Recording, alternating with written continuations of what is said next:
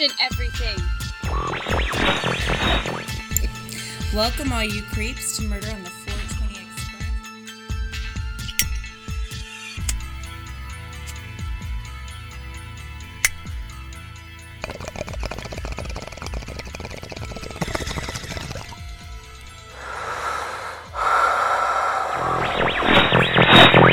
Hey, 420.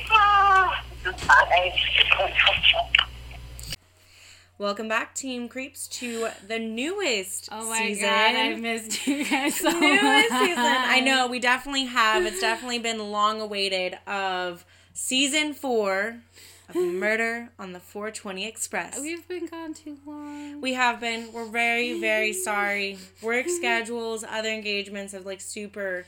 Oh, speaking of engagement, What? I don't think we've mentioned... Oh, wrong That's hand. the wrong hand. I don't think we've mentioned Lisa's engagement. Oh yeah. Congratulations, Lisa. Thank you. She's got a Thank beautiful you. big ass rock on her finger. Don't So- believe her. It's not that big. I don't want people coming. It's... I don't want people coming to my fucking house. No, it's the tiniest rock I've ever seen. No. It's a very beautiful engagement ring. Very beautiful. Thank you. So, congratulations to you and Sean. Thank you. But yeah, anyways, we're happy to be back. So, welcome all aboard to Murder on the 420 Express for a Yeah. higher train of thought. Let's go. Let's get this choo-choo Choo-choo. on the road. Let's go. All right, Lisa. Oh shit, I did not do my strain of the day. Fuck me. Okay, so we're bringing through a cart, and we have some strain options, but if you didn't do the strain of the day... I do. Okay, so, what was it? It was called, Death? No. Death. I really would never want to smoke that one because I feel like that would be extreme paranoia. Like, you had an ego death and you survived. Fuck, it had something to do with death, and it was an OG, so that's the funny thing. Okay. But I only had a gram of it from the dispensary, and Sean and I smoked it, and let me tell you, okay. You're fine. This- How was Sean? We love Sean, but he's kind of new to the game. I fucking loved it. I was like, space cakes, right? Oh, yeah. But Sean, on the other hand, his space cakes were all the way out, like, past Pluto. Oh, no. Was it like the Like- death loop kind of, or was it just Oh my completely... god. Was it bad? Anxiety or just dumb? No, he just talks to himself, and then he thinks that he's talking to me, but he's talking to himself, and then, like, he's just stuck in That's a so loop. good. Like, he's, like, stupid high, and I'm just like, can we go to bed? And he's No, just like, this kid gets you've got pretty baked. eyes, and I'm like, thank you, can we go to bed now? And he's like, I can't move, and I'm like... Sean cracks me up, dude. Sean does. He has two moods when he's high. He's either very high and talkative or very high and quiet as fuck. Like, those are the two things, but I could totally see him Dude, talking when to you're too himself. high to fucking talk. That's the worst. That's like, hey, are you doing okay? And you're just like, yeah, I'm doing great. But you just said it in your head. You didn't say it out loud. And somebody's just like, I don't think they're okay. At that point, though, when I'm that high, it's kind of like, no, save me. But I can't even say that. So, like, my eyes, I'm trying to make my eyes all big, like puppy dog eyes. Like, just take me home. Just make But me you end okay. up looking like Jack Sparrow, who's Oh, trying to jeez. look for his fucking compass. I know. Where is it? Where is my compass?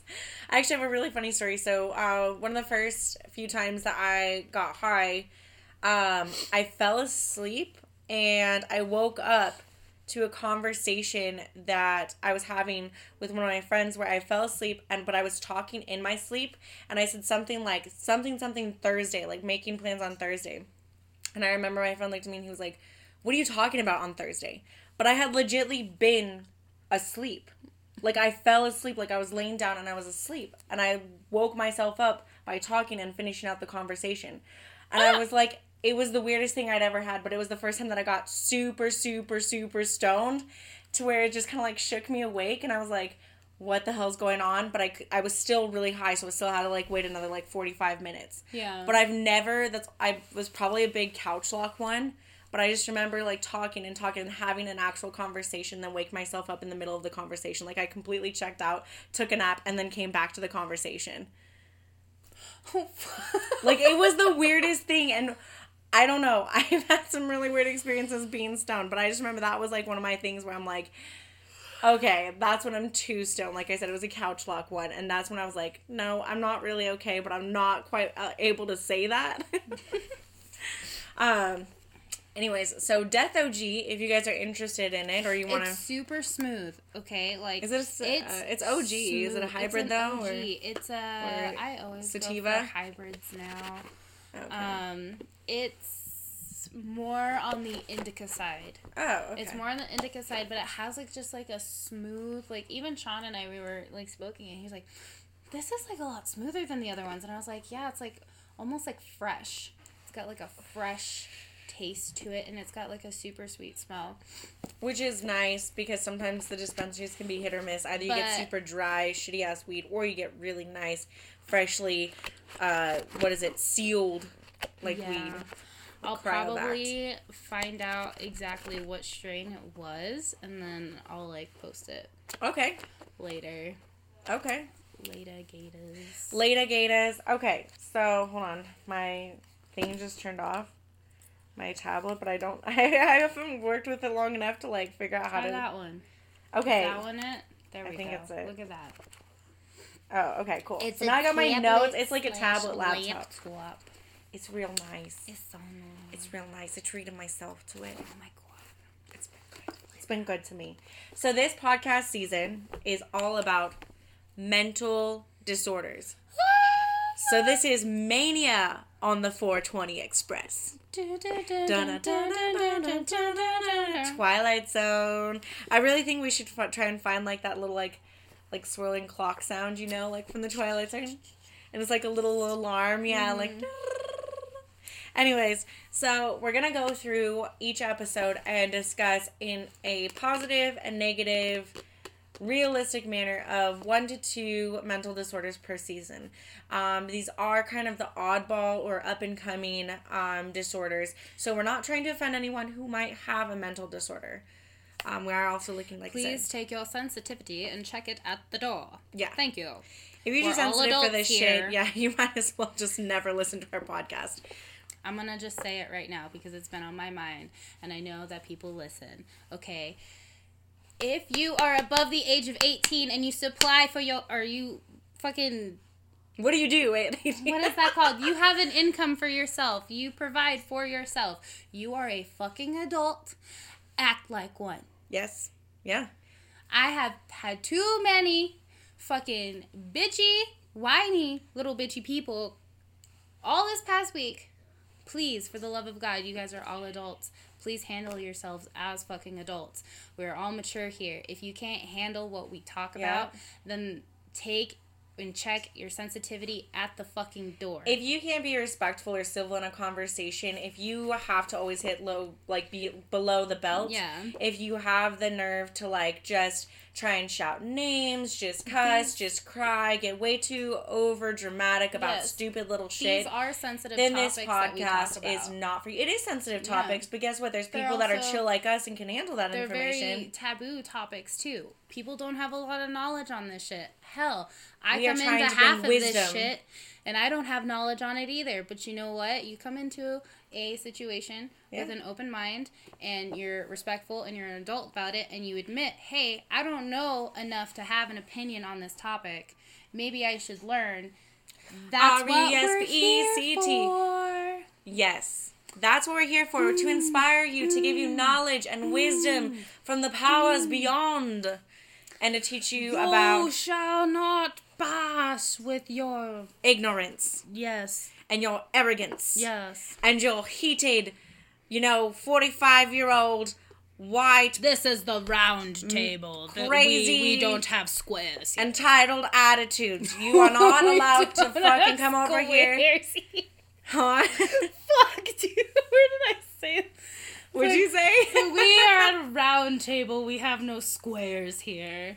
So get with it. Yes. That's what is our mental disorders?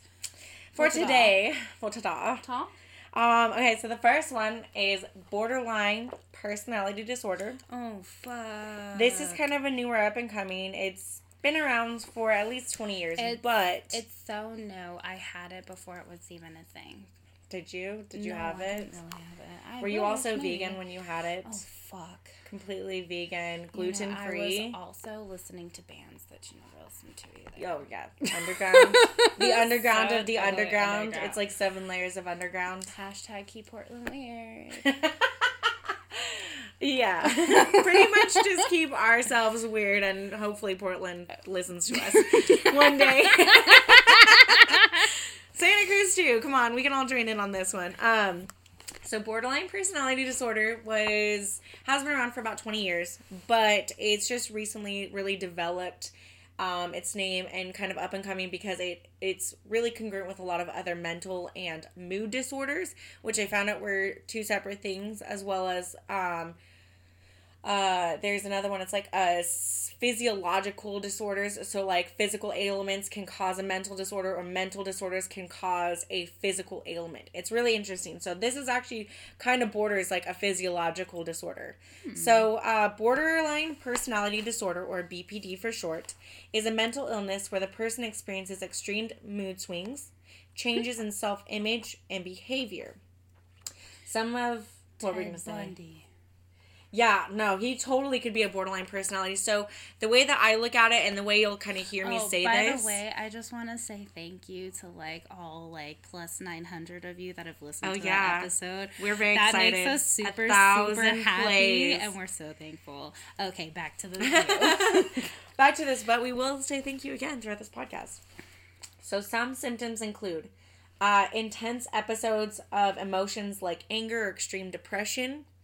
Extreme contradiction in character. So what I was going to say was it really mirrors like having 2 twins inside of you, or like 2 personalities that are extremely opposite, and there's no middle ground. Either you're this way or that way, or you're this or that, or here or there. There's like no middle ground between your mood swings, and it's very like manic, similar to people that are diagnosed with bipolar. It's very manic depressive. So either you're like super on the extreme of like manic anger and binging and all this other crazy stuff, or super depressive devaluation of your character. So kind of keep that in mind. I think it's interesting that it's borderline personality disorder, because I think it also can trigger in some cases to dissociative identity disorder, because you have 2 extreme personalities within you.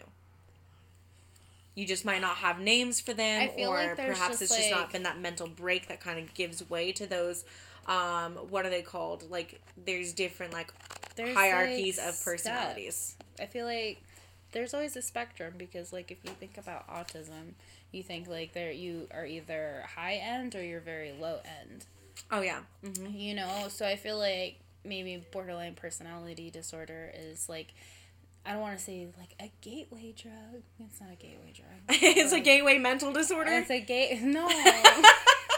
But it's like the start when you go to your local neighborhood dealer and you get borderline personality disorder, you could also be kicked with some other crazy shit. No, but, like,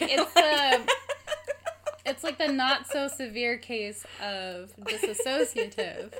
That's what I was saying. It's, like, and people are kind of afraid to say that, and no, I'm not saying, so like I said, don't be a pansy when you're listening to this, and don't be too sensitive when listening to this. I'm not saying that because you have BPD that you're going to get dissociative identity disorder. What I'm saying is they're extremely similar in the fact that dissociative identity disorder is multiple personality disorder. So you have different personalities on varying situations because of certain triggers. You can easily have a trigger and go in from one, like manic, angry, to super into whatever, just to try and kind of like it's almost like you're on a teeter-totter and you're always trying to self-medicate yourself to balance yourself out, but it's only one person on the teeter-totter, so then you got to run over to the other side, and then you got to run over to the other side, and then you got to run over to the other side. You can't get that fine balance, and it's one person battling 2 personalities. That's how I see it, and that's how there's been some speculation on how it is. So technically, wouldn't that be 3 personalities? Well, no, because you got 2 personalities, but you've got one body, so it's like going over here, and then going over here, and then going over here. Because I'm not... Okay. I'm not counting the empty space. Does that make sense? No, yeah. No, okay. I get that.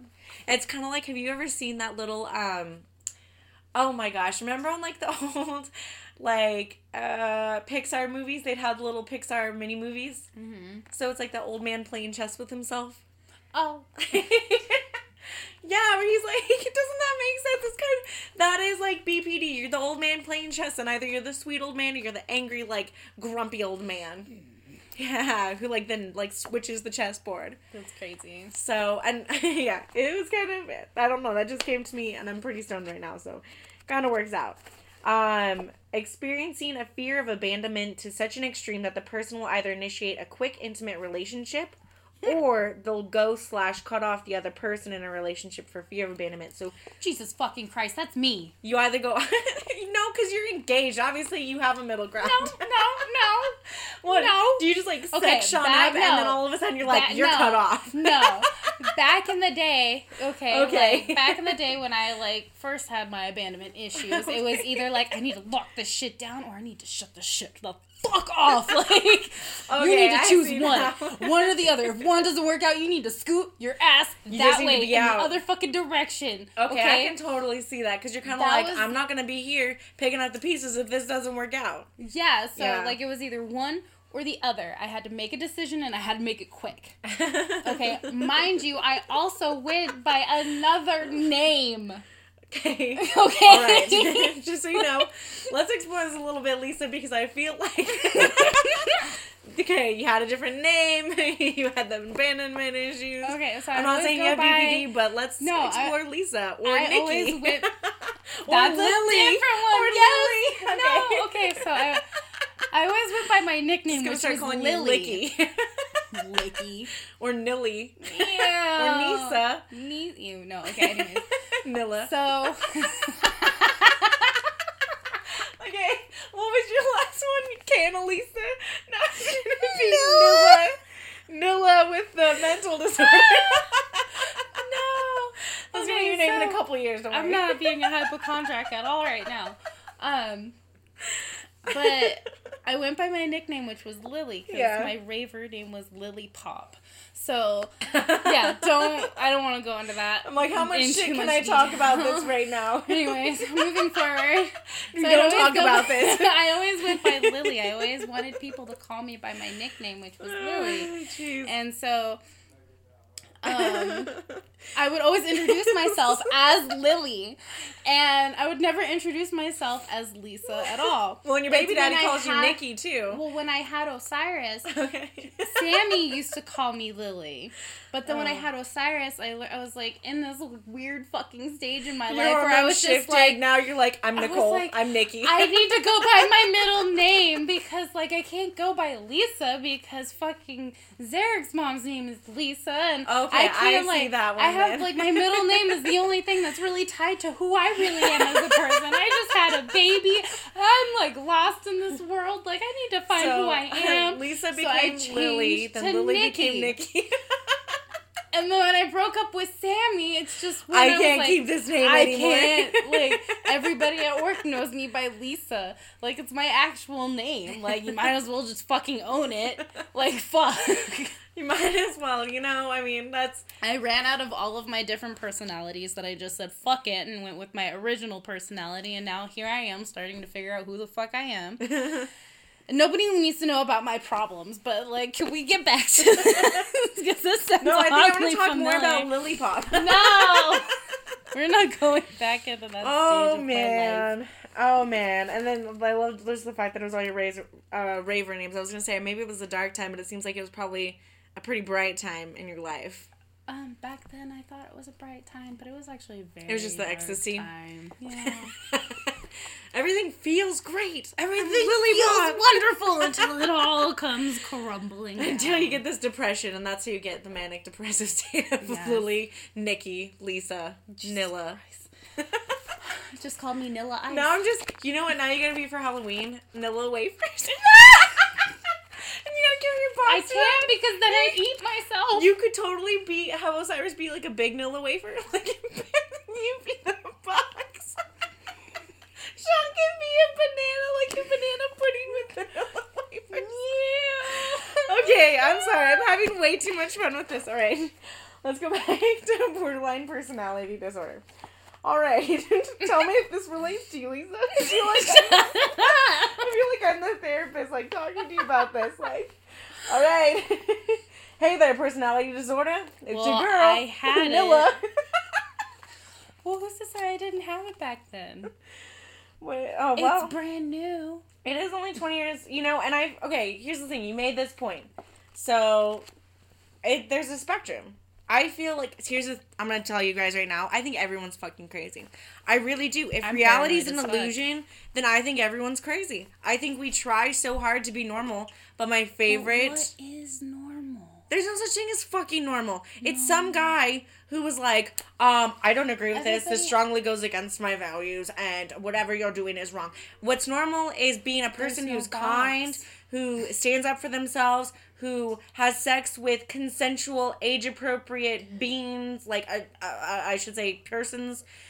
Beings is kind of weird. I mean, I don't care if you have sex with a chair, that's one thing, but, like, I do not believe that animals can ever give proper consent, so I do not believe in bestiality, and do not believe in pedophilia. About aliens at that point, but... Oh, yeah, okay, so you guys missed this. There is a guy on the internet, you need to YouTube him, who goes to a therapist because he truly believes that he is, like, sexually molested or has had plenty of sexual intercourse with aliens that have visited him.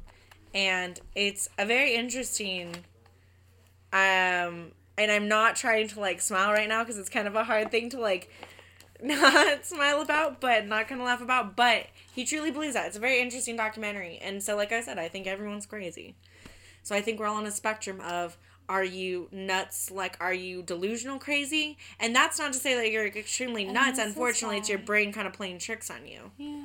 Society is a box and nobody can... But then you're also the person who, on the other side, maybe you're not delusional, but yet you like to drop acid every once in a while. That's pretty crazy. You know what I mean? Like, you go on your own little trips and you don't look in the mirror at those points. I'm sure we can. Maybe, this... Oh, sorry. This is probably a conversation we should be having, and I'm like, yeah, I'm sure... I'm sure we could get some acid somewhere. Let me just call up my dealer, Paul. Well, yeah. We'll have this conversation after the podcast. We'll have this conversation later. This non-incriminating conversation. Hey, you got any of that, like, your local neighborhood mental disorder you dealer. Got any of that lithium? Lithium. Oh, shit. Don't, yeah.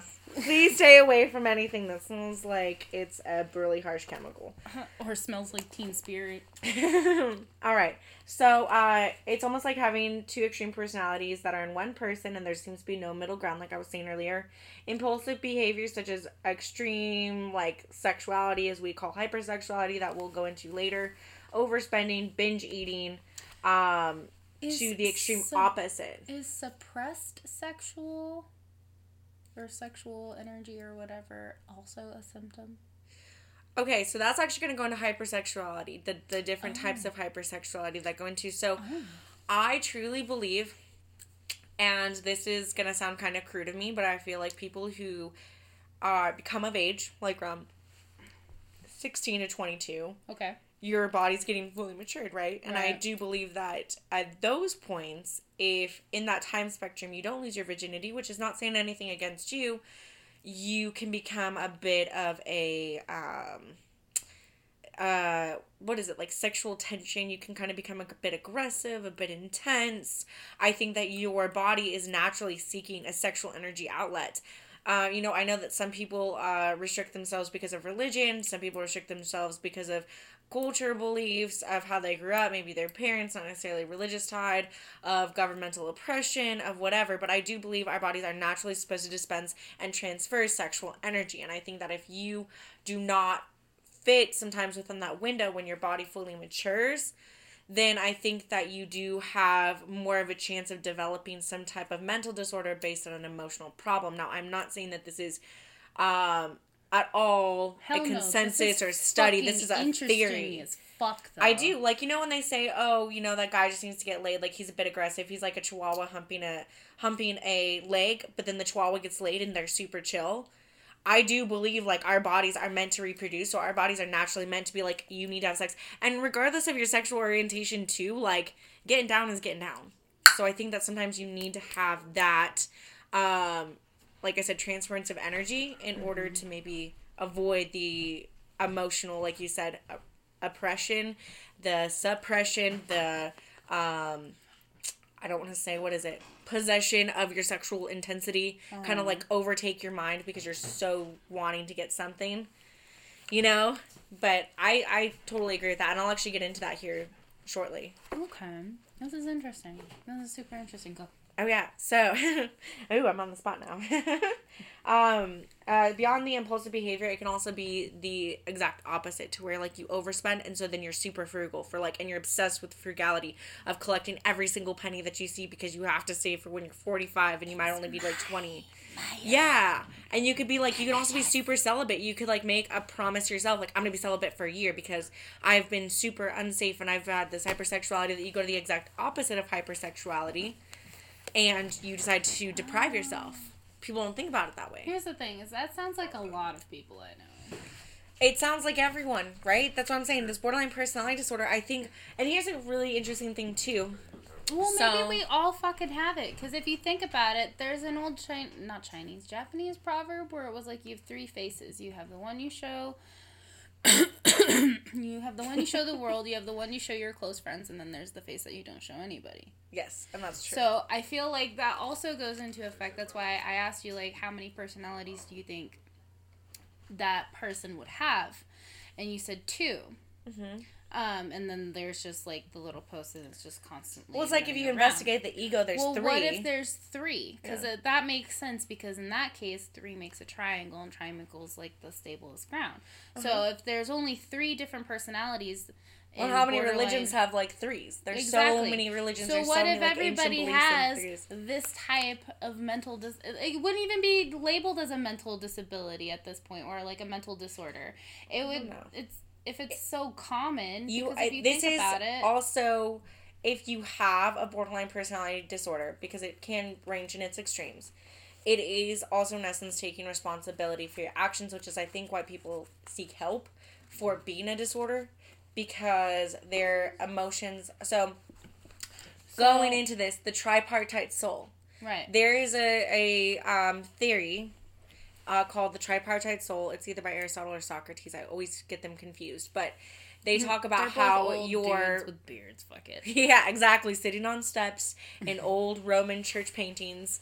But it's really interesting. So it talks about how your body is broken up into the plant-like, which is your physical self. Right. Your emotional state, which is obviously your emotions, like how like what makes you angry, what makes you sad, what gives you joy, everything, and then your helm, which is your head.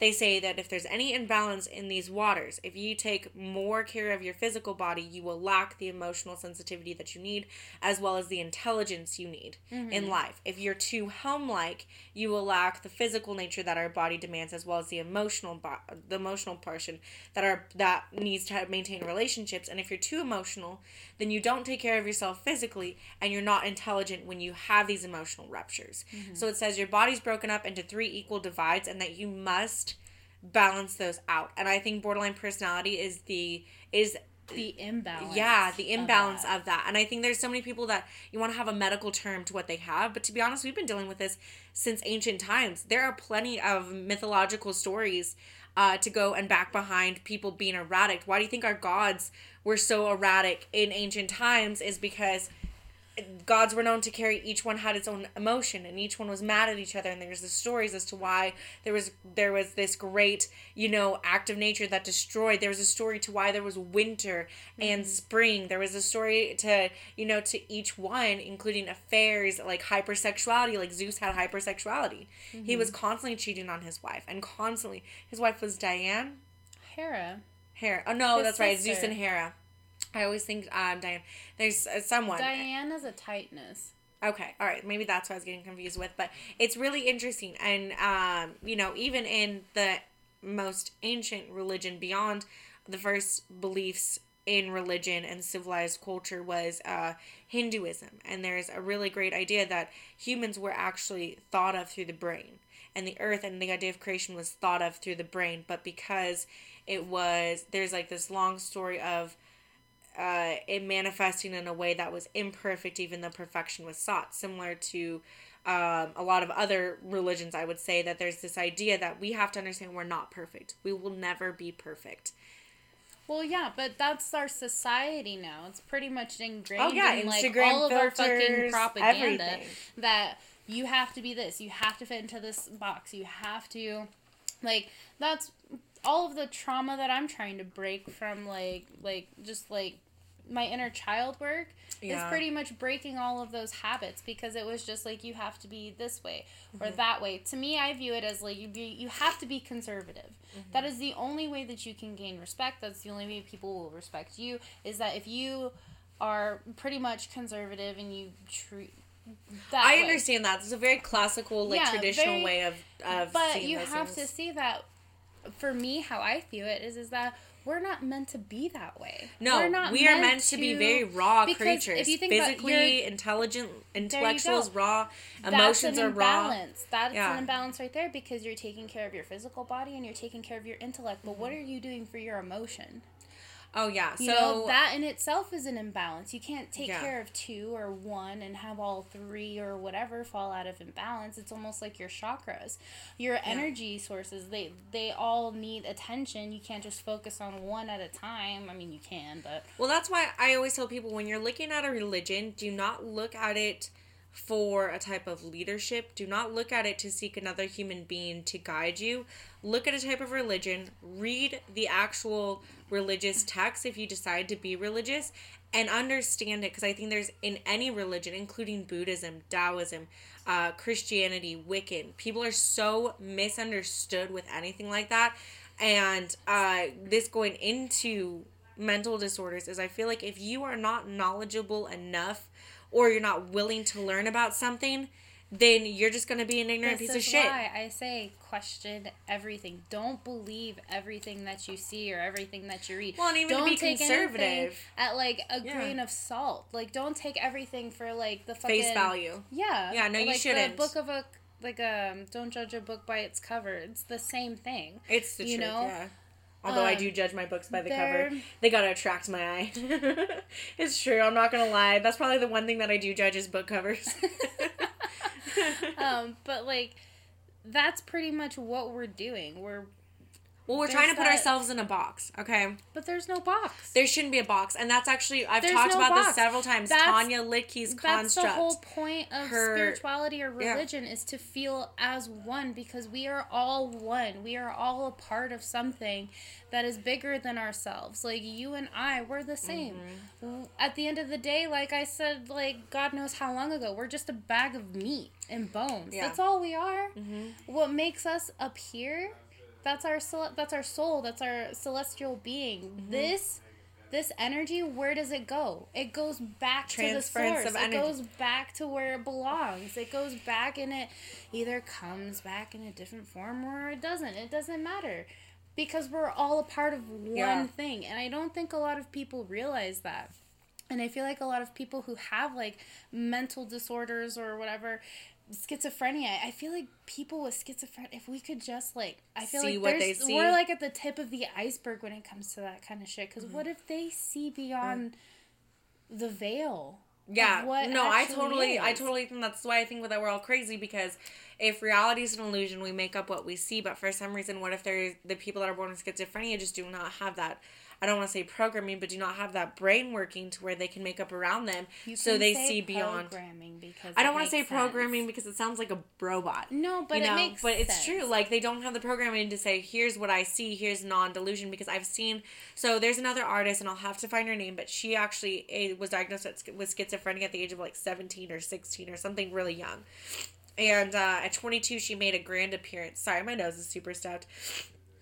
She made a grand appearance because of her artwork, because she would draw exactly what she saw, and she'd be in a room, and sometimes she'd see, like, Japanese lady? No. She's, like, I think she's UK or American or something, but she started drawing. When she would have an episode, she'd start drawing eyes, because she would see eyes all the time, like, eyes were constantly watching her. And then she would go, and then she'd have these full-on little, like, creatures with eyes, or then she'd have these full-on delusions, and she'd swear, like, in certain instances, that she'd hear people say things when they weren't saying them. And, not to kind of bring up a crude example, but if anyone's seen the original Dusk Till Dawn with Quentin Tarantino and George Clooney, Tarantino plays a character, which is the brother of George Clooney, and they're two, like, kind of outlaw brothers who like rob and steal, and they're just trying to get across the border of Mexico. But Tarantino has a mental disorder where he was known for his like sexual crimes and has been in prison before because he would hear like his victims that would say stuff he would hear them being like, oh, I want you to do this. I want you to you know, eat me out. Or I want you to, like, do this to me. But in reality, they weren't saying anything. He would hear it was a delusion. He would hear the consent. Yeah. But there was no consent being given. Which was kind of interesting to me. And I'm not ever saying that that's okay for anyone or to ever use that as an excuse. But it's very... as an excuse because you're not ever going to make that work. Yeah. Probably never. It's just very interesting to me because it kind of gave way. There's a few movies, and we'll go into it here in a minute, that relate back to this. But going all the way back to borderline personality disorder, and I'm sorry if I forgot anything along the way, there's self-harming behavior. It could include, like, even an eating disorder. Like, if you've been binge eating, maybe you get, you know, a little bit of anorexia or something like that. Or you decide to starve yourself and work out a ton. Like, there's a lot of different things. Or, what is it? There's a couple other things. So, like, self-harming, like cutting. I can't remember what it is, but it's where you, like, literally beat yourself up. Like, you kind of, like, hit yourself because you're just trying to feel something. And to a certain degree, I think there's a lot of people, especially in their teens, that kind of go through an area like that because you feel so out of control that you just feel like you need to experience something. So, for instance, like, I dealt with bulimia. My grandmother was an extremely kind, sweet person, but she was very controlling. And everyone who knew her in a loving manner knew that she was controlling. And it came to where I was always like, you know, 1 pound away from being overweight, even though I wasn't. I look back at pictures and I was completely fine. It was just that she grew up and she put herself in this box of having eating disorders throughout her entire life, that she viewed me, and she was always so afraid. She thought that, you know, I wouldn't be successful if I ever, and I naturally have like my dad's figure and my mom's figure, so I'm short, but I definitely like have shoulders and hips, so it made me look a little bit different than my very petite grandmother who herself, like I said, suffered from anorexia. So I developed bulimia, and in my mind, people could say the nicest things to me and I wouldn't accept it. It was like a rubber band and it would just bounce straight back off me, but the negative things really stuck. And then I always felt like, you know, when I would eat like normal and then I would throw up, it was like bad was inside me, good was coming out. It was a weird dynamic, and I lost a lot of weight in between 8th grade and 9th grade, and then I stabilized myself through my mom's help for sophomore year, which was my second year, you know, in high school. But it was really interesting to me, and I feel like that is a very relational thing to people who even cut themselves. Like, bleeding out is like, they feel all this tension inside them, and then bleeding out is just something that it's just this release. They can feel something. They feel like it's okay, you know, and I've got friends who cut themselves and self-harm themselves, and like I said, I think it's a natural thing that people kind of go through 2 different extremes, like another thing on the spectrum. So, suicidal thoughts. When it says suicidal thoughts, it's not saying, man, I wish I wasn't here right now. It's literally like killing yourself. Tendencies. You are just so, you are so upset. Maybe it's because your extreme behavior caused you to do something that you extremely regret, and you're so back and forth that you literally consider killing yourself, which goes against your entire brain mechanism. Distorted images of self, you know, like body dysmorphia, chronic feelings of emptiness, inappropriate intense anger and uncontrollable anger, so like fits of rage, difficulty trusting others, usually due to an irrational developed fear, sometimes categorized as paranoia, which is another mental disorder. Okay, this really sounds like me. Well, you know, and this is really scary. Like, if you go into it also, like, feelings of disassociation, like, and when they mean by that is you almost have, like, outer body experiences, like, you know how to act socially, but you don't feel connected to yourself, which was really interesting to me because I feel like, you know, there's been certain social situations where... Yeah, there's situations where you kind of like check out a little bit, and you're kind of like just going along with emotions. And then once you come back to your body, you're just like, who the fuck was that? Yeah, or you're like, what's going on here? Or you kind of feel like so uncomfortable you check out. Fuck that. I feel like that at work every time I answer a fucking phone call. I'm just like, don't know who that person is. Yeah. Generally speaking, this mental illness is diagnosed after an interview or more with a licensed professional. A physical health exam is done and a look through on family history to see any correlation. So it's most prevalent in people who have a family history of mental illness. So people that have a family history of bipolar. Dude, I could see that on my mom's side. I could see that shit. So, like, maybe, and, maybe if your mom might have, something going on, maybe you might get it. It's just, so what it is it's I could see that nature shit. Versus nurture, too. Naturally, you might be genetically disposed, or in a disposition that you easily get it, versus nurture to where it's also all these learned behaviors of this is how you act in society. But it doesn't fit with who you, like you said, your mom covered you with filters all the time, told you to be super conservative, but you're just now accepting that that's not you and coming out with your raw self. That could be why you have this feeling of disassociation, because your first or your second-hand nature response was to learn how to be conservative like your mom, but your first nature was always to be raw. But I've always rebelled out. I've always wanted to push back. But have you in every single situation? When I was younger, I did. But after I hit a certain point, it was almost like a sense of, like, defeat. It's just like, well, what the fuck is the point anymore? Yeah. Like, it's almost like you get so tired of, like, trying to, like, prove a point. Yeah. And then once that point just, like, can't be... I feel like it's people who just... I've accepted... Yeah. ...that I can't be myself. That's what it came to. Was like I accepted the fact that my true self is never going to get recognized. Yeah. Or anything or like be that. Accredited or be okay. So you just had to fall back in line and be like everybody else. So maybe that's where the extreme personalities come from, is that you have one that's your true self, but the other one is... Which goes back to what I was saying is that, like, you have a face that you show the world and then the close friends and then, like, yourself. Like, because there's a lot of things that, like, I'm pretty sure everybody's got their fucking secrets. Ain't yeah. Say shit. Well, that's why they also said when someone's being argumentative, there's two sides. He said, she said, and the truth. Right. So, and I just, actually, it's really funny. I just heard this, it's kind of like a sermon about how... Like, we do not always take responsibility because we take a certain perspective, but because we do not put ourselves in someone else's shoes, then we fail to learn empathy in any situation. And how it's very prevalent to be an empathetic person. If you're going to be kind, you have to be empathetic, not sympathetic. You do not need to feel bad. You need to feel for the situation. You need to feel like if someone's coming at you in an argumentative tone, and we can learn this from our job, is that you have to kind of like let them bitch it out. And say, okay, here's the thing. I understand where you're coming. Oh yeah, you can't take it because they're not trying to bitch directly at you. Although I'm just going to say this, the only person that they can see at that point. I will not take any misogynistic asshole like perspective, because I've dealt with that. Being, and you've dealt with it too, being a stronger woman, a very independent woman, especially in the fields that we have, we're both managers, there are times, and even with certain women, it's not even like misogyny, but it's very much like it's ageism. Like, well, yeah. It's like that I don't want to listen to you because you're younger than me. I don't want to listen to you because you're a female. I don't want to listen to you because blah, blah, blah, blah. Listen, I don't take any of the isms lightly. You're not going to tell me how to live my life today, okay? Not today. Go take your china and go put it elsewhere.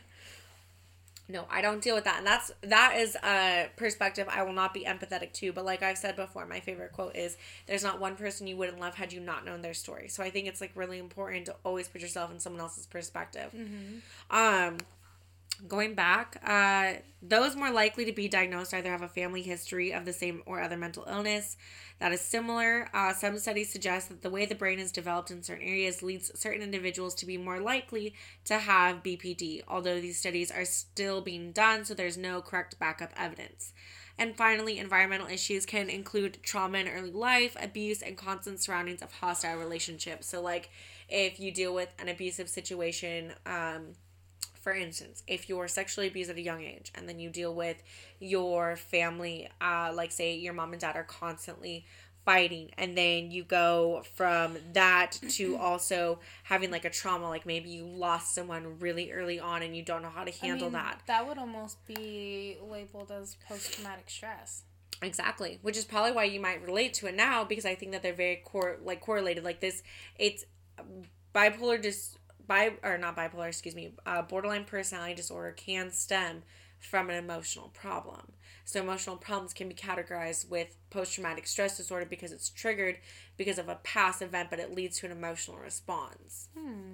It's very interesting the way, and I always tell people too, when it comes to post-traumatic stress or PTSD, so post-traumatic stress disorder, there are things that are going to be different to everyone. Something that might be traumatic to you might not seem as traumatic to others, but it's still just as traumatic. So it's all how your body responds to it. It's your coping mechanisms, which I think can be a bit off, and we just label people as crazy or nuts or having mental disorders instead of understanding them on the empathetic viewpoint. So I think there could be less negativity on mental disorders if people were more positive and empathetic towards others. Here's the thing is that you don't have to go to war to have PTSD. You don't have to...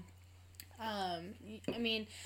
Don't get me wrong, there's a bunch of traumatic experiences out there, but you can't tell one person that their traumatic experience wasn't traumatic to them. Wasn't worth it. Here's the thing, you didn't live it. Yeah. So you have no idea exactly what kind of impression that would leave on a person. Yeah. Like, you can't just sit there and say, well, Ronnie served 2 tours in Iraq. He's got PTSD, not you who was, gang rape, burn. I mean, that's a bad example. No, but it's true. It's true. That's a bad example. There are people out there who fight and say, well, you're not a military vet. You don't have this. It's like, no, just because I wasn't a military vet doesn't mean that I didn't experience something that was traumatic to me and caused myself to revert and repress and be triggered. Like, you don't know, like, especially a young mind. A young mind is so fragile because it's absorbing everything around it.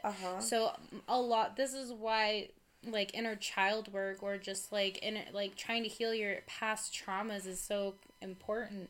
And I think as a good therapy, it's gonna hurt like a son of a bitch and nobody wants to fucking go through it, but yeah, exactly, it'll help. Exactly. So it's imperative for an individual to seek help and stick with it in order to be treated and to keep it at bay. Since borderline personality disorder persons are impulsive, it can be easier to let go than stick with regular treatment, but that's not recommended. So they say if you do feel like you have a strong enough case to seek medical treatment for borderline personality disorder, to seek treatment and stick with it. Like, really listen to it. Kind of maybe go against your impulsive nature to just quit it and just continue to go. There's a few websites that I want to discuss. One is NIMH.nih.gov. That's a health website that talks about some of the treatments. 2 examples of psychotherapy used to treat borderline personality disorder include dialectical behavior therapy, which is DPT. This type of therapy was developed for individuals with borderline personality disorder. DPT uses concepts of mindfulness and acceptance, or being aware of and attentive to the current situation and emotional state. DPT also teaches skills that can help control intense emotions, reduce self-destructive behaviors, and improve relationships. The second psychotherapy that they suggest is cognitive behavioral therapy, which is CPT. This type of therapy can help people with borderline personality disorder identify and change core beliefs and behaviors that underlie inaccurate perceptions of themselves and others and problems interacting with others. CPT may help reduce a range of mood and anxiety symptoms and reduce the number of suicidal or self-harming behaviors. Also, on a website called crack.com, there are 5 things people don't really understand about BPD, and that's all from the perspectives of people that have been officially diagnosed. The 5 things include, 1 is that it's not gender orientated. So it's not just the crazy bitch syndrome. It's not just for women. It's very strongly also for men. 2 is that popular culture writes it off as crazy bitch syndrome, and that's not correct. And that it's seen many times, like in, Fatal Attraction, or in Cruel Intentions, and then also that movie was so good. I love Cruel Intentions, to be honest. That one cracks me up. 3, it's I hate you, don't leave me anxiety that is often irrational. Me. I hate you, don't leave me. I hate you, please don't leave. 4 is no real treatment or magical treatment to cure. It's just a consistency that can help you gain emotional intelligence when it comes to certain triggers that you may have.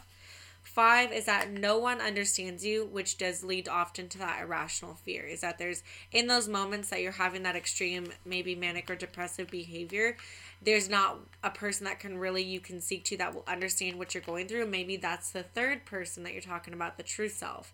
To where it's like, there's no one who will understand this or that. No, that's the thing, though, is that nobody is going to understand. Like, I won't ever understand what you went through or how you processed it. Yeah. Like, you can explain it on paper, but I will never So that leads to, like, the irrational fear that people have of, like, that abandonment. It's the irrational fear of, I have to go here and here. Ooh. So my boyfriend just brought some roasted garlic for us. I love it. How do you eat this? Mm-hmm. You just eat it. Just pop it. I'm going to have one more. But it's, like, so hot. No. Oh. Hot. Oh, that's hot. You want some water? Or what?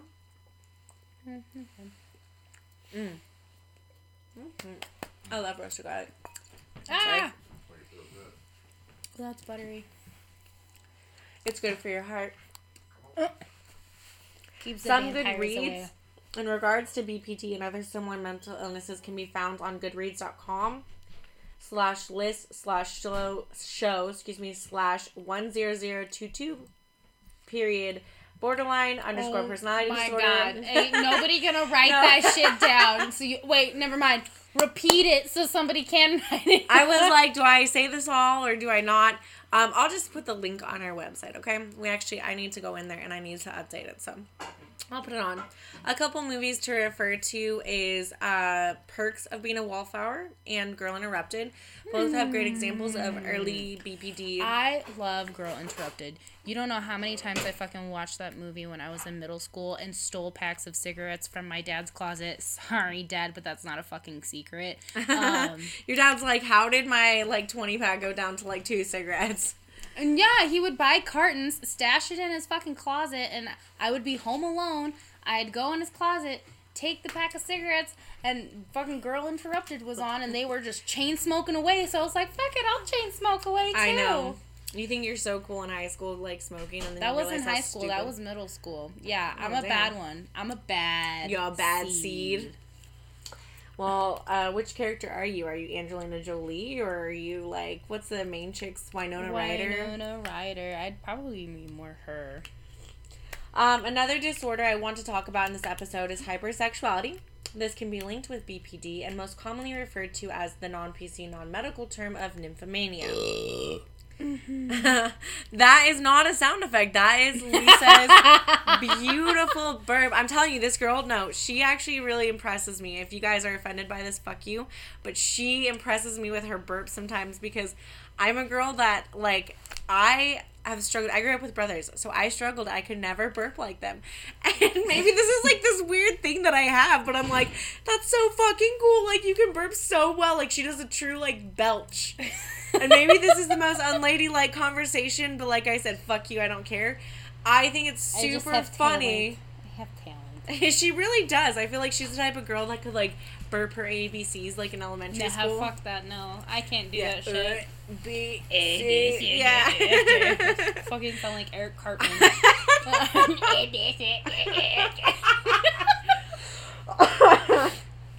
That's so funny.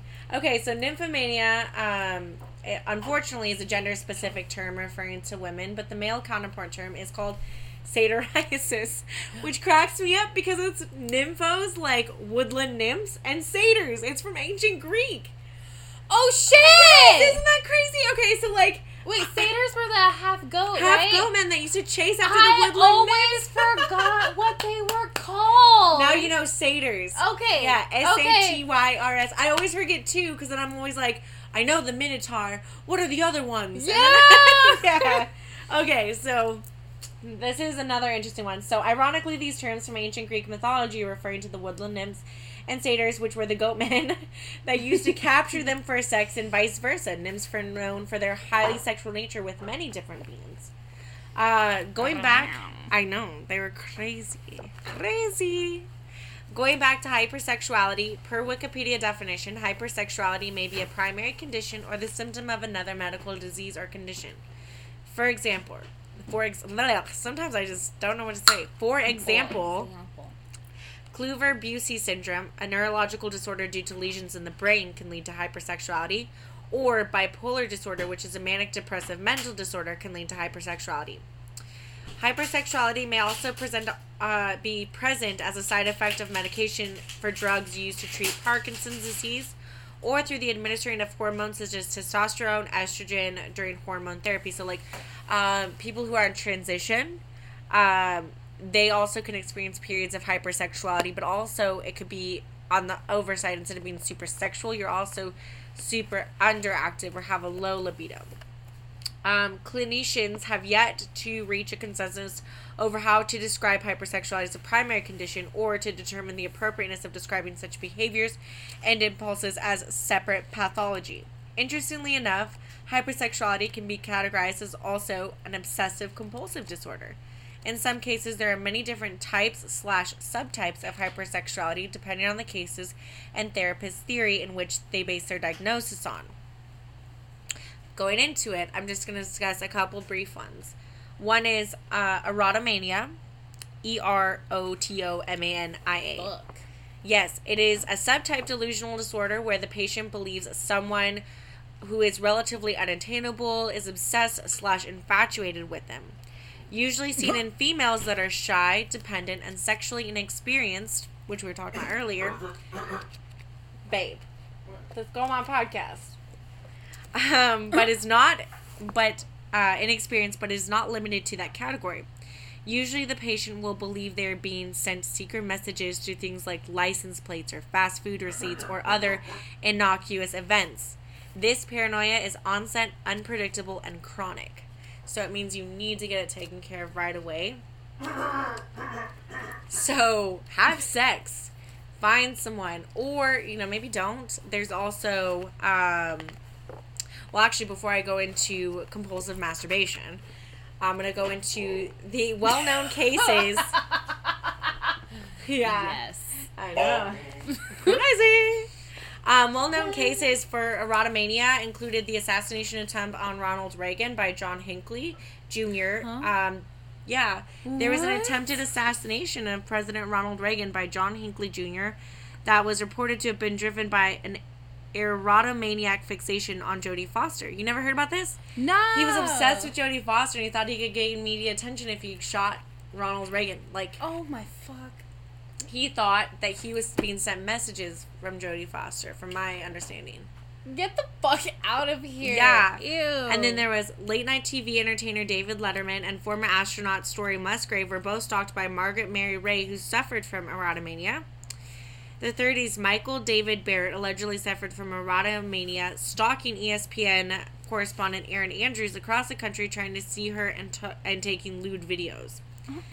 It is important to note that many cases of obsession or stalking can be linked to erotomania, but do not necessarily go hand in hand.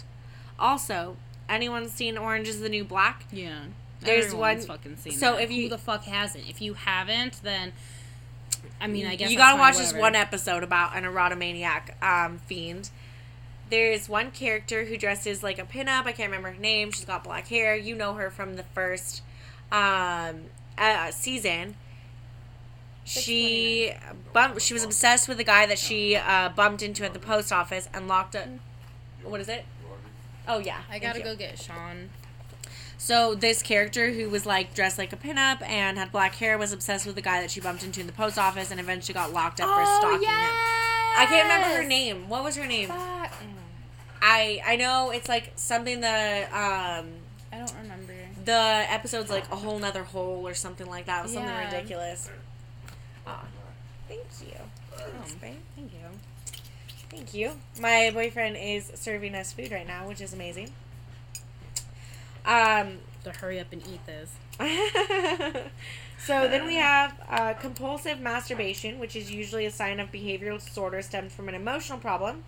The name's pretty outright. It's more of a nervous habit that stems and is related to a lot of cases of abuse.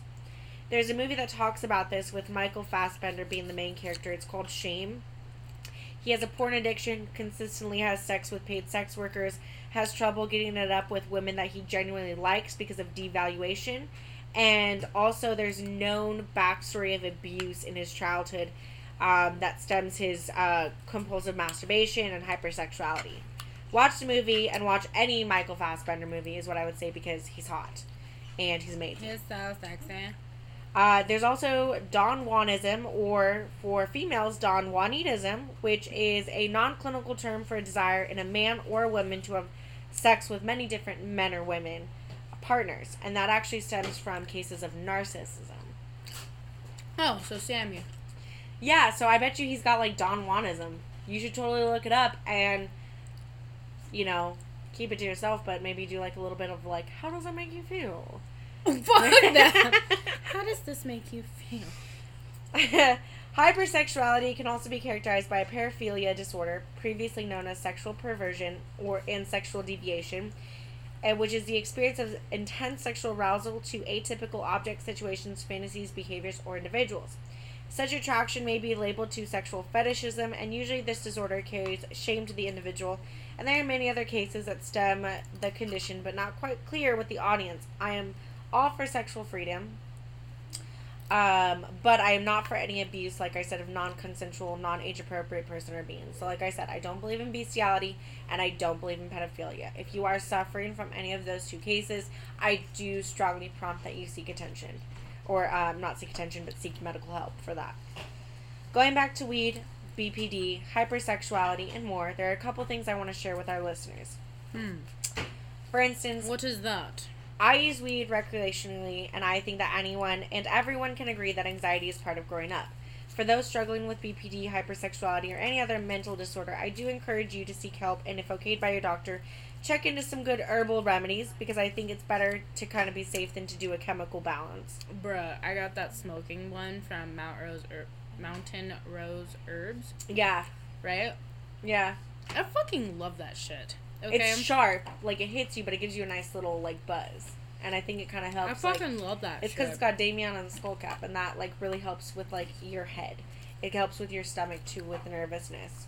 Well, yeah, I haven't been having any, like, stomach issues lately. Yeah. Like I normally do. Oh, good. And on top of that, I've been, putting, like, a little bit of weed in it, too. Oh, nice. Cannabis. Oh, yeah, you're supposed to. You can sprinkle some on top of your weed, too. Yeah, so I do that. And it really does, like, help with, like, my mood. Oh, good. I'm glad. That's how it's, like, really supposed to. Like I said, it's kind of like a nervousness. It helps, like, with your head, and it helps with your stomach. I won't take anything other. See, this is where you'll probably call me an anti-vaxxer, which I'm not. Yeah. But holistically speaking, I like going towards, like, the alternate. No, it's not even alternative medicine. It's the original medicine. It's the medicine, God's given medicine. But there's also some really cool Instagram pages if you're exploring, like if you're dealing with hypersexuality, but you also want to explore cannabis therapy. There's Canisexual, who explores sexual freedom while also understanding yourself in a higher perspective, higher awareness. There's Let's Talk About Mental Health, which shares stories about people dealing with mental disorders, and at Psychology of the Day, which gives you a kind of idea and input and wisdom into other mental disorders as well. If you are in the Northern Nevada area, I would like to suggest the Northern Nevada Adult Mental Health Clinic off Galletti. They do take all types and types of insurance, as well as, if there's non-insurance, they could probably work with you. There's also the National Suicide Prevention Hotline, which is 1-800-273-8255. Just go listen to that Logic song. What is that? That number. That's the name of that song is that number. I didn't know that. Yeah. Okay. That 1-800 song from Logic. Mm-hmm. I've been on a low, I've been taking my time. Oh, yeah, that's actually the song title, though? Mm-hmm. I didn't know that. Yeah. Hey, babe, could I get some more horseradish from you? No. It's so good. Silence, bitch. It's so good. I'm just kidding. Which character is that? Lily Pop? You're not gonna let that shit go, are you? Not for a while. I'll be honest. You know what's funny is I had a conversation with Anna, like way, way back in the day, where she's like, I feel like there's Adriana, and then I feel like there's Anna. And I'm like, I feel you on that. Like, I feel like there's a Lily, and I feel like there's a Lisa. And she's like, I feel you. See, you're the only person that's ever understood that. And I'm just like, I feel you. I can totally see you guys all being two different personalities. Oh, fuck yeah, dude. Mm-hmm. Oh, my God. That's probably why you and I get along so well. Yes. Yes, yes. Anyways, you're going to read... yes, from the Book of Highs. I always bring this shit to the table. You guys know I won't ever let you down. Mm-hmm. It is the 255 ways to alter your consciousness without drugs. And speaking of hypersexuality disorders and shit, I'm going to list off number 75, which is an orgasm. Woo! Oh, yes. To be purged and completed, spent and fulfilled, the human sexual orgasm can be the most ecstatic, most exciting experience in life, and certainly is a time-honored way to alter consciousness and leave this world. Wilhelm Reich was the first to systematically and scientifically examine the human sexual orgasm. His work has recently been carried on by fellow Alexander Lowen and Stanley Kellman. Reich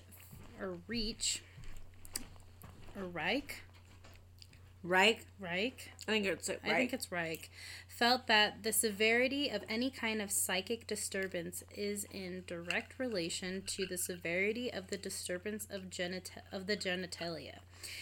He postulated that a patient's emotional problems were directly related to their ability to achieve full genital response or orgasm. Reich's work also defined two types of orgasm: genital orgasm and a full body orgasm. Yeah, that's right. There's two different types, and ladies, you know exactly what the fuck I'm talking about. There are two different types. There are two different types. However, I found this really interesting because males also have those two different types. However, they hardly ever reach the full body orgasm. Solely, this is just a male thing, I think. They solely just want to get that, you know. Yeah, so they never actually, it's like a mental. But if you have like a full body orgasm, like, you know that you'll always want to reach that one first, on that high. And then get the one, like, your genitalia off, you know, like, whatever. I'm not telling anybody how to have sex, I'm just saying. If you want better sex, If you want better sex, open door number 2. Genital orgasms result from a buildup of energy resulting from the stimulation of the glands, penis, or the clitoris. When this energy builds up to a certain point, the orgasm occurs. But there is a possibility of a fuller, more complete, more satisfying orgasmic experience. This is the full body orgasm. Clemen described this for the male. The orgasm can also be triggered from the inside, from the pelvic cavity. Yeah, you guys have a G-spot up your asshole, just so you know. And if you allow the excitement to run back in the penis and re-excite the flow, the whole body, then the whole body, and re-excite and flood the whole body, then the whole body is capable of discharging, not just the penis. Oh, interesting. So it's almost like when we get that, like the and like shivers. You can't control your fucking legs, and you're just like squeezing. Yeah. Yep. In the buildup of the full orgasm, sensations of excitement fill your body. You begin to rhythmically move your pelvis, and then you lose control, and you no longer consciously direct your actions. It means that you're very in the moment. Your pelvic begins to move forward and back. You feel the sexual energy flowing freely through your body. Exactly, it's the truth. You are charging and discharging. You are purged and completed, spent and fulfilled at one time and the same time. The sexual energy, like a lot of Wiccans or like people who practice witchcraft will actually use sexual energy to further their spells or like their practice and stuff like that. I know I do that like on full moons. Trust me. I'm always having sex on a full moon. You and Sean getting down? Like, yes. Hey. What frightens many people about a full body orgasm is the loss of control, the letting go. If they have doesn't frighten me at all. If they have a full orgasm, they will lose control and lose their grip on reality. When control is surrendered, your body takes over, takes charge. It's almost like an ego death. Mm-hmm. If you think about it, because like a lot of people, you have to let it roll. Again, here's the control factor, here's the box factor, here's the society factor. It's all programmed, it's all brainwashed into our system that, like, again, suppressing your sexual energy is something that'll be good for you. Mm-hmm. You know what I mean? And that's not necessarily the case at all. Mm-hmm. So if more people, I feel like, weren't so afraid of this type of energy, they'd be more inclined to do it. Well, it's really interesting, too, because a lot of people who wait until marriage or wait till a certain point in their lives are actually more afraid to take the leaps and bounds and, like, the step to actually have sex even after marriage. There's a lot of couples who will wait until marriage and then they'll have therapy because they're afraid to explore that, because it's always been a big no-no to them. But that's the thing is don't be afraid of that kind of sexuality. Embrace it. There's a reason why people say sex sells, and it's an instinct. It's an animalistic instinct in all of us. Uh-huh. But it can also be a very, like, I like Anna's perspective on it, where she's like, I'm just raw, I'm in the physical. It is how it is. Whenever it happens, it happens. Like, she's very go with the flow in her sexual nature. Yeah, it's because she fucking has mastered that shit. And that's one thing that I fucking am so jealous about, too.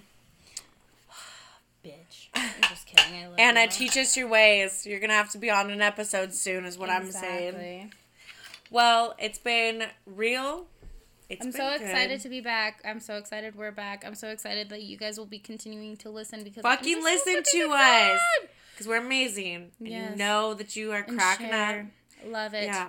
All of you people that have actually, like, liked and shared, and thank you to all the plays out there. I know we've been MIA for quite a while, but trust me, 1 month is a long time without these. I've been itching. These bitches. I've been... When's the next podcast? When's the next podcast episode? We gotta record the next podcast episode. Actually, no. There's a reason why I chose Lisa to be my co-host, and that's honestly because together we're dreamers and doers, and it's hard to keep someone as consistent, and it's hard to keep someone who's going to keep you in line as well as you have the obligation to keep them in line. It's a very sign. She'll fucking destroy everything and anything, and annihilate everything inside, and then I'm gone. For something. I'm over here like the Earth sign. I'm like, hello, you missed a spot. We need to go back and finish this. No, like, we're actually a really, really, really great team, so I'm happy that this is working out, but I wish all you listeners, whatever time of day it is, that you're stoned, mind blown, having a wonderful, wonderful experience. Yes, and y'all have a... Y'all have a good night, you hear? Y'all have a good night, you Y'all hear? come back now. Yeah. This is our stop. We're dropping you guys off at the next episode. We'll come back to you on that one, but yeah, I don't even know. I gotta go look it up. This isn't our final stop. This is just the little destination. So Season 4, bitches. Fucking enjoy the scenery. We'll call you back in when we're ready to go on to the next one. Do you like those old school, middle school moves? Like, throw out the fish line, reel them in. Yeah. We'll come back now, you hear? All right, bye, guys. This is Mandy. This is Lisa. Goodbye.